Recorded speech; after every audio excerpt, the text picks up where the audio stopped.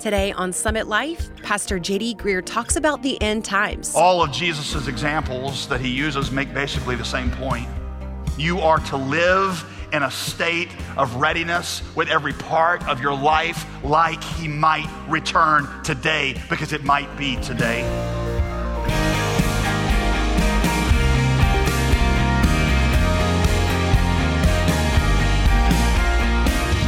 Welcome to Summit Life with pastor and author J.D. Greer. As always, I'm your host, Molly Vidovich. You know, end times prophecy is a controversial subject in many Christian circles. There are many who view it as an absolutely essential doctrine, spending tons of time on charts and graphs trying to map out the last days. And on the other end of the spectrum, there are those who think all of that is a waste of time, and they try to focus on the here and now exclusively. So which approach is correct?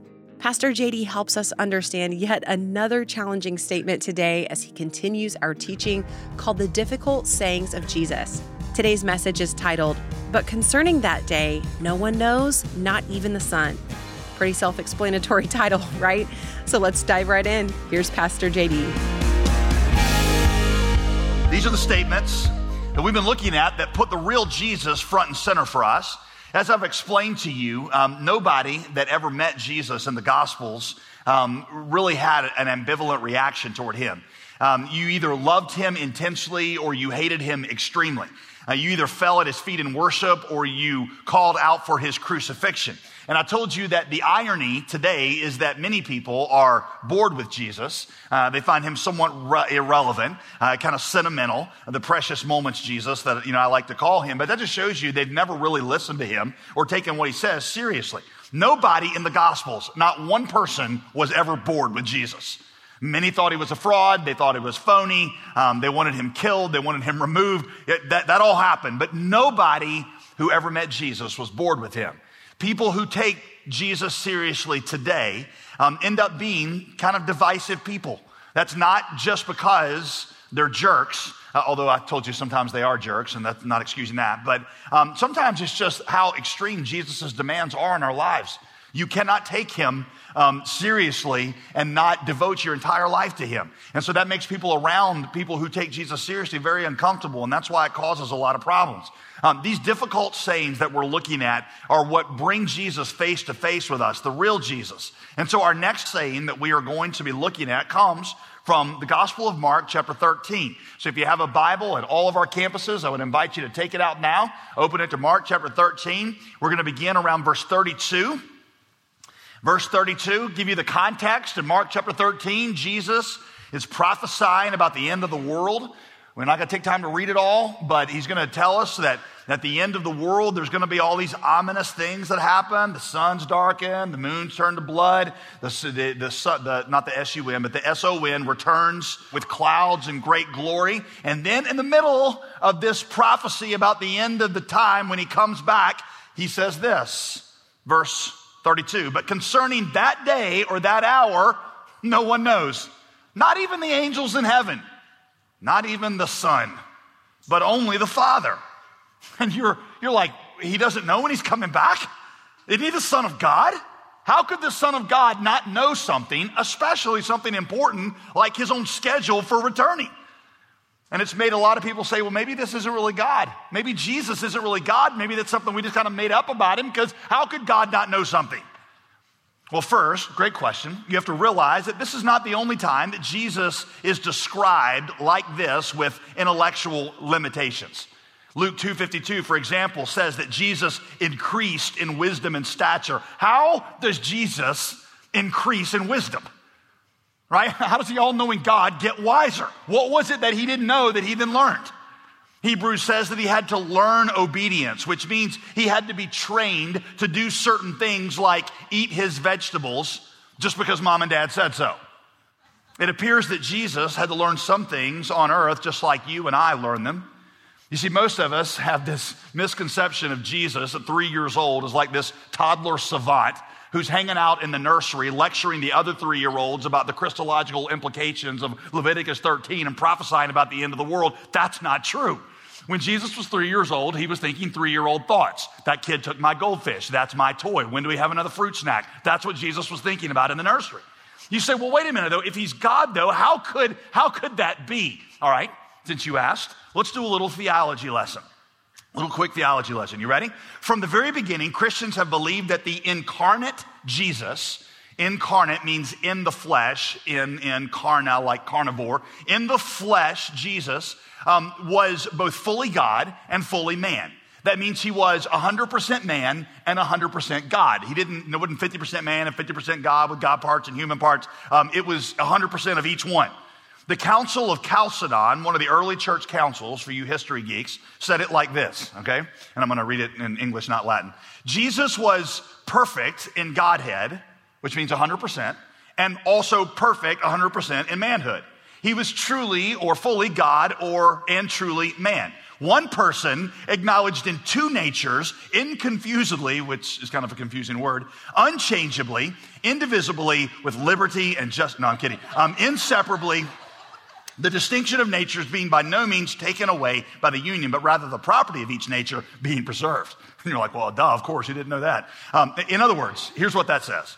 That he was fully God did not take away from him being fully man, and that he was fully man did not take away from him being fully God. You see, in order for Jesus to save us, he had to fully be both. If he had not been fully man, he would not have been able to die in our place as a substitute for our sin. Had he not been fully God, he would not have been able to overcome the temptations and the powers of sin, to go into the grave and to overcome death and give eternal life to all who call upon his name. So he was fully both. And because he was both, during his life, we see occasional flashes of either nature coming out. For example, because he was the Son of Man, he could become hungry. But because he was the Son of God, he could multiply loaves and fishes and feed 5,000. Because he was the Son of Man, he could get thirsty. But because he was the Son of God, he could turn water into wine. Because he was the Son of Man, he grew weary. Because he was the Son of God, he could raise the dead. As the Son of Man, he counted his birthdays. But as the Son of God, he said, I am the Alpha and the Omega, the beginning and the end. Because he was the Son of Man, he did not know the day or the hour of his return. But because he was the Son of God, he assures us in that same passage that he will return with the clouds in power and great glory. You see, while Jesus was on earth, he, listen to this, voluntarily emptied himself of some of his access to his divine powers. That in Greek, they call that, here's your nerd word, kenosis.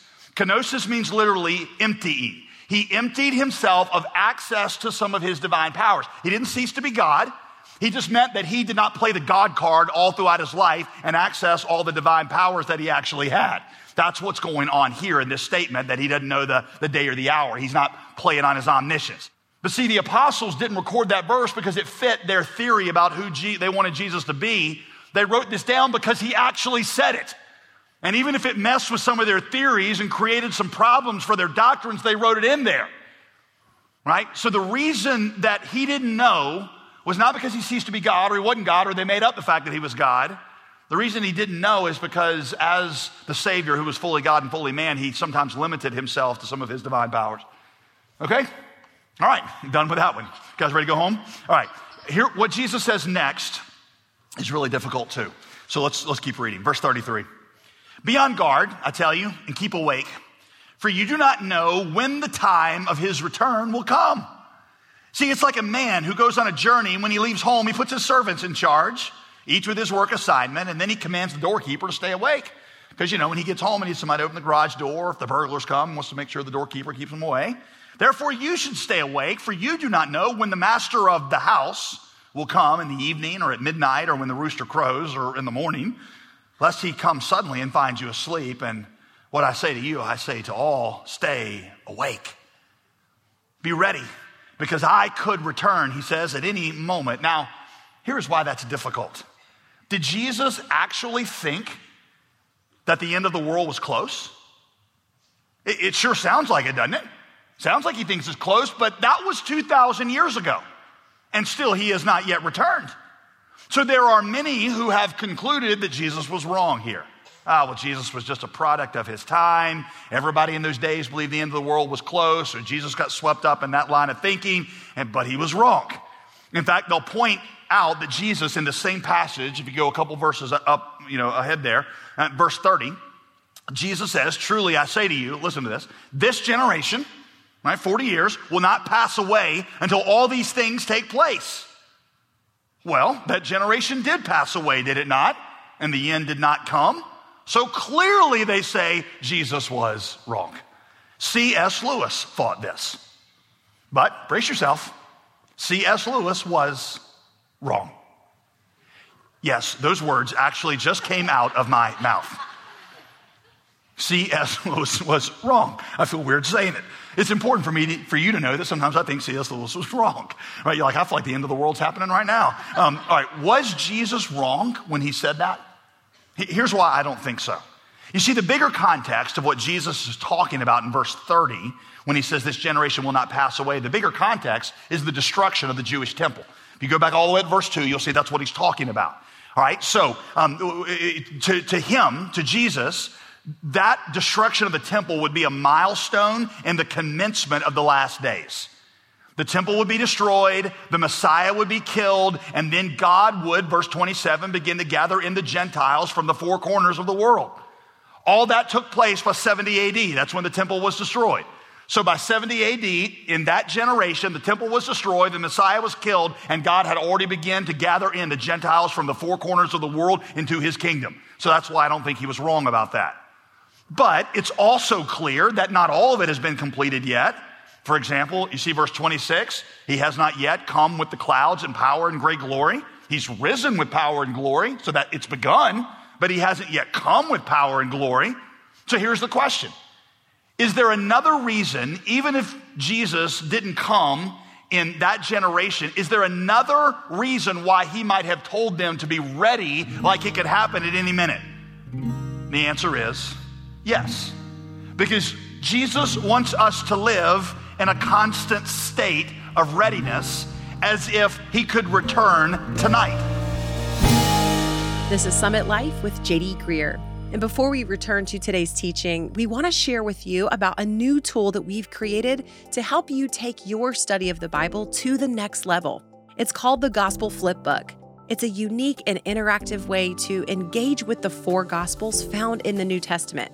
This new resource has a ton of helpful features like a 40-day reading plan that takes you through Matthew, Mark, Luke, and John, key passages and themes from each book, memory verses to remember, and prayer ideas as you go along.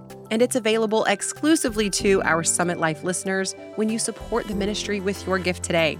So whether you're a seasoned believer or just starting out on your faith journey, the Gospel Flipbook is a valuable tool for you to really know the four Gospels in greater detail. To get your copy, simply call us at 866-335-5220 or visit us online at jdgreer.com. Now let's return to today's message here on Summit Life. In Matthew's account of Jesus' words here, he records that Jesus goes on, after he says this, to give a number of parables to kind of illustrate it. He says his return will be like a thief in the night. Here's the problem with a thief. They never schedule when they're coming. All right? You can't be like, should I lock the door tonight, turn on the alarm? I don't know. Let me check my schedule. Yep, no thieves tonight, so we can leave the doors open. But tomorrow, I got two, one at 2:30 and one at 3, so we better lock the door. Unfortunately, thieves don't work that way. They show up when you're least expecting them. In fact, they want you to not expect them because then they come in and rob your house. And what Jesus says is that's how the return of the Son of Man will be. In that moment you actually think it's least likely, that is when he comes. Jesus then uses the example of Noah. Remember the Old Testament story of Noah? God told the world through Russell Crowe that he would send a flood, right? And then he waited, this is the part everybody forgets, he waited 120 years before he sent it. What do you think that was like? I mean, for the first 3 or 4 months, people might have been scared. Maybe this will actually happen. After 2 years, they're kind of like, this is nothing. After 10 years, they've gotten really skeptical. After 30 years, nobody even remembers it. Do you remember what was happening 30 years ago? The beginning of the 1980s, Def Leppard, Van Halen were just getting popular.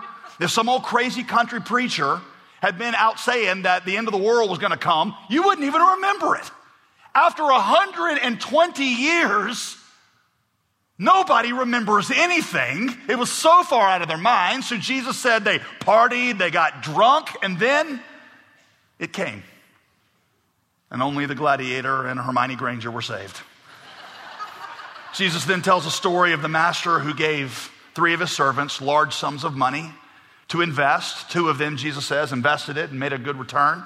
One of them evidently thought the master wasn't going to return that quickly, so he buried his money. And Jesus said the moment that he didn't realize it, this master returns and says to the servant, "Where is the return of my money I gave you to invest?" And when the servant had nothing to bring forward, he cast the servant into outer darkness. All of Jesus' examples that he uses make basically the same point. You are to live in a state of readiness with every part of your life like he might return today, because it might be today. Since I beat up on C.S. Lewis a moment ago, let me take a minute to make up with him, okay? This is for you, Clive Staples. Here's a quote of his. "Precisely because we cannot predict the moment, we must be ready at all times. The soldier does not know at what time the enemy may attack or at what time an officer might inspect his post, so he must be awake at all times." Listen, it's not that we should always be running around in fear that the end might happen at any moment. We should instead, listen, be like an 80-year-old man who needs, on the one hand, not to be always thinking about his approaching death, but at 80, he should always be taking it into account. It would be criminally foolish not to have made his will and so on by the time you're 80 years old. Listen to this. Now, what death is to each person, the second coming is to the whole human race. In other words, you got somebody in here that's 80 years old. By the way, C.S. Lewis never made it to 80. He died in his late 50s. So if you're in your late 50s, be prepared, all right? But what does it mean for him to say that we ought to live like we're 80 years old? Because that's what he's saying. An 80-year-old person, they shouldn't walk around every day thinking, "I'm probably going to die today." But it would be criminally foolish by that point in your life not to have made preparation for what's going to be left behind. Well, in the same way, he says the whole human race ought to live like it's 80 years old. Let me give you 4 things that would change in your life if you believe that his return was imminent. 4 things that an 80-year-old person, metaphorically speaking, how they would view their lives. Here is number 1, spiritual alertness. Spiritual alertness. How would you live differently if you knew Jesus were coming back tonight? The church that I grew up in talked about the return of Jesus a lot. I could almost say at this point they were a little obsessed. We had posters with dragons on them and timelines and politicians written over certain of the dragons. I think Jimmy Carter made a cameo in there somewhere that I remember. Anybody else, by the way? You grew up in a church with the posters and the films and all that kind? Okay.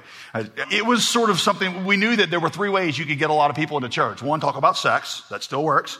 Number 2, talk about the end times. And then if you really wanted to pack the church out, speculate on whether there would be sex in the end times, rapture sex or whatever. And that was what would really bring them out. But we talked about it all the time.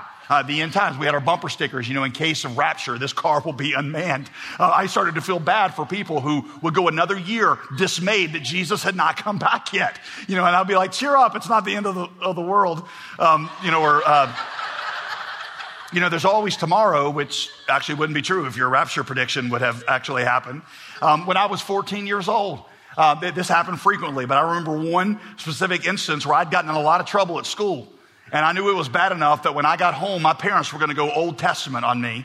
And so I remember saying to Jesus, I apologized to him. I knew that he was patient and forgiving. And I'm like, could you just bring the rapture between now and when I get home? Because I know I'm good with you. But I'm not really so with my parents. I was always obsessing about whether or not I'd gotten left anytime my parents, weren't where I have this recurring nightmare that the rapture happened and I stayed behind. Anybody else? You know what I'm talking about? I had this one, I remember very vividly at 8 years old. At 8 years old, the rapture happens and Jesus comes back and we all start going up into heaven, and I don't know what theology I had as an 8-year-old, but in my dream, I got all the way up to the top of my house, and then Jesus just said, nope, not enough faith, and dropped me. And I was like, oh, and I got up, and I ran in my parents' bedroom, and I felt the bed. I'm like, oh, they're still here. I didn't get, even now, the other night, my wife and I are laying in bed talking about the second coming of Jesus, and she starts saying, it's dark. She's like, oh, I want to be awesome that one day you and I might just drift off to sleep together, and then we awake side by side as we're soaring through the clouds. And while she's talking, I just slowly slip out of bed, silently lay on the ground perfectly still. She's like, you know what I mean, JD? Right? So when you believe this. It's great for practical jokes. But I know that it's really easy for us to make fun of all that now. I realize that, but there is one thing that my church had. Listen, one thing they had that I think we're missing, and that is the earnest expectation of his return. A lot of people think of this doctrine as superstitious, non-essential. I mean, really, this is kind of the uneducated, embarrassing uncle of Christian theology. You never hear they just don't want to talk about it. That's why a lot of your most famous Bible teachers, you never hear them talk about this because it's like the cousin Eddie of Christian theology. But listen to this. Of the 260 chapters in the New Testament, there are 318 references to the second coming of Christ. 1 out of every 13 verses in your New Testament talks about the second coming. Furthermore, almost every command in the New Testament at some point is tied to the second coming. In other words, you should do this because this is about to happen. For example, 1 John, if you really understand that Jesus is coming back and you have that hope in you, then you will purify yourself just like he is pure. If you understand that the Lord is at hand, you'll become a gracious and forgiving person. For every prophecy in the Bible concerning Christ's first coming, there are 8 that look forward to his second. We got a whole holiday where we celebrate the first coming, but hardly anything ever gets said about his second. Charles Stevens, who was one of my first pastors, used to say this: how can we call this doctrine non-essential? It's in every chapter of the Bible. Every command is tied to it. It keeps everything in the Christian life in balance. What if you knew Jesus was coming back today? Would it not make you ask a question with some urgency? Am I ready?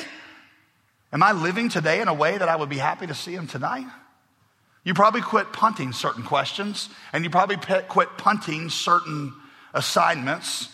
At the church I grew up in, we used to end just about every service. You know how we end. We stand you up and say, you are sent. We used to end every service there by, we'd stand up and the pastor would say, Maranatha, which means in Greek, the Lord is coming. And then he would say, and it might be today. Honestly, I think we could use a little bit more of that kind of thinking. It might be today. This might be your last chance to hear the gospel and respond. This might be your last chance to tell that friend, that neighbor, that grandparent, that child, it might be your last chance to tell them about Jesus. Don't waste a moment. If Jesus was returning tomorrow, wouldn't it change our priorities? Life is so very short. Let's live it with purpose. You're listening to Summit Life with JD Greer. To hear this message again, or to share it with a friend, or to catch up on previous messages, go to jdgreer.com.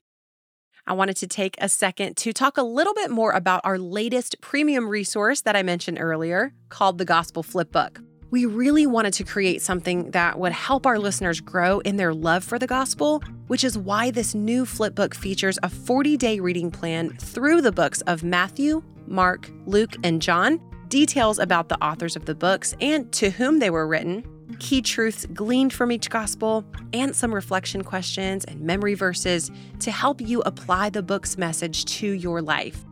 We'd love to get you a copy today, and when you give $35 or more, we'll send you a copy of the Gospel Flipbook as our way of saying thanks for your generous support.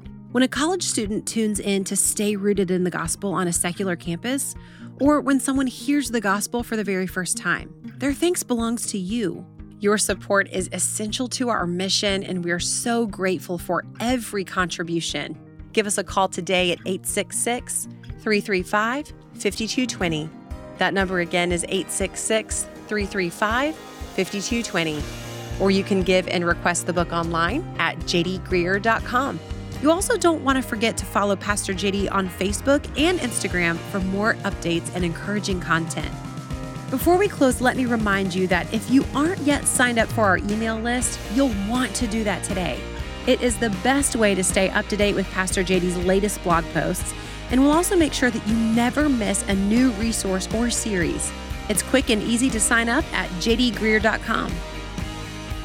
I'm Molly Vidovich. Thank you for being with us today, and listen tomorrow when we'll conclude this powerful study of the difficult sayings of Jesus. Join us Thursday on Summit Life with JD Greer. Today's program was produced and sponsored by JD Greer Ministries.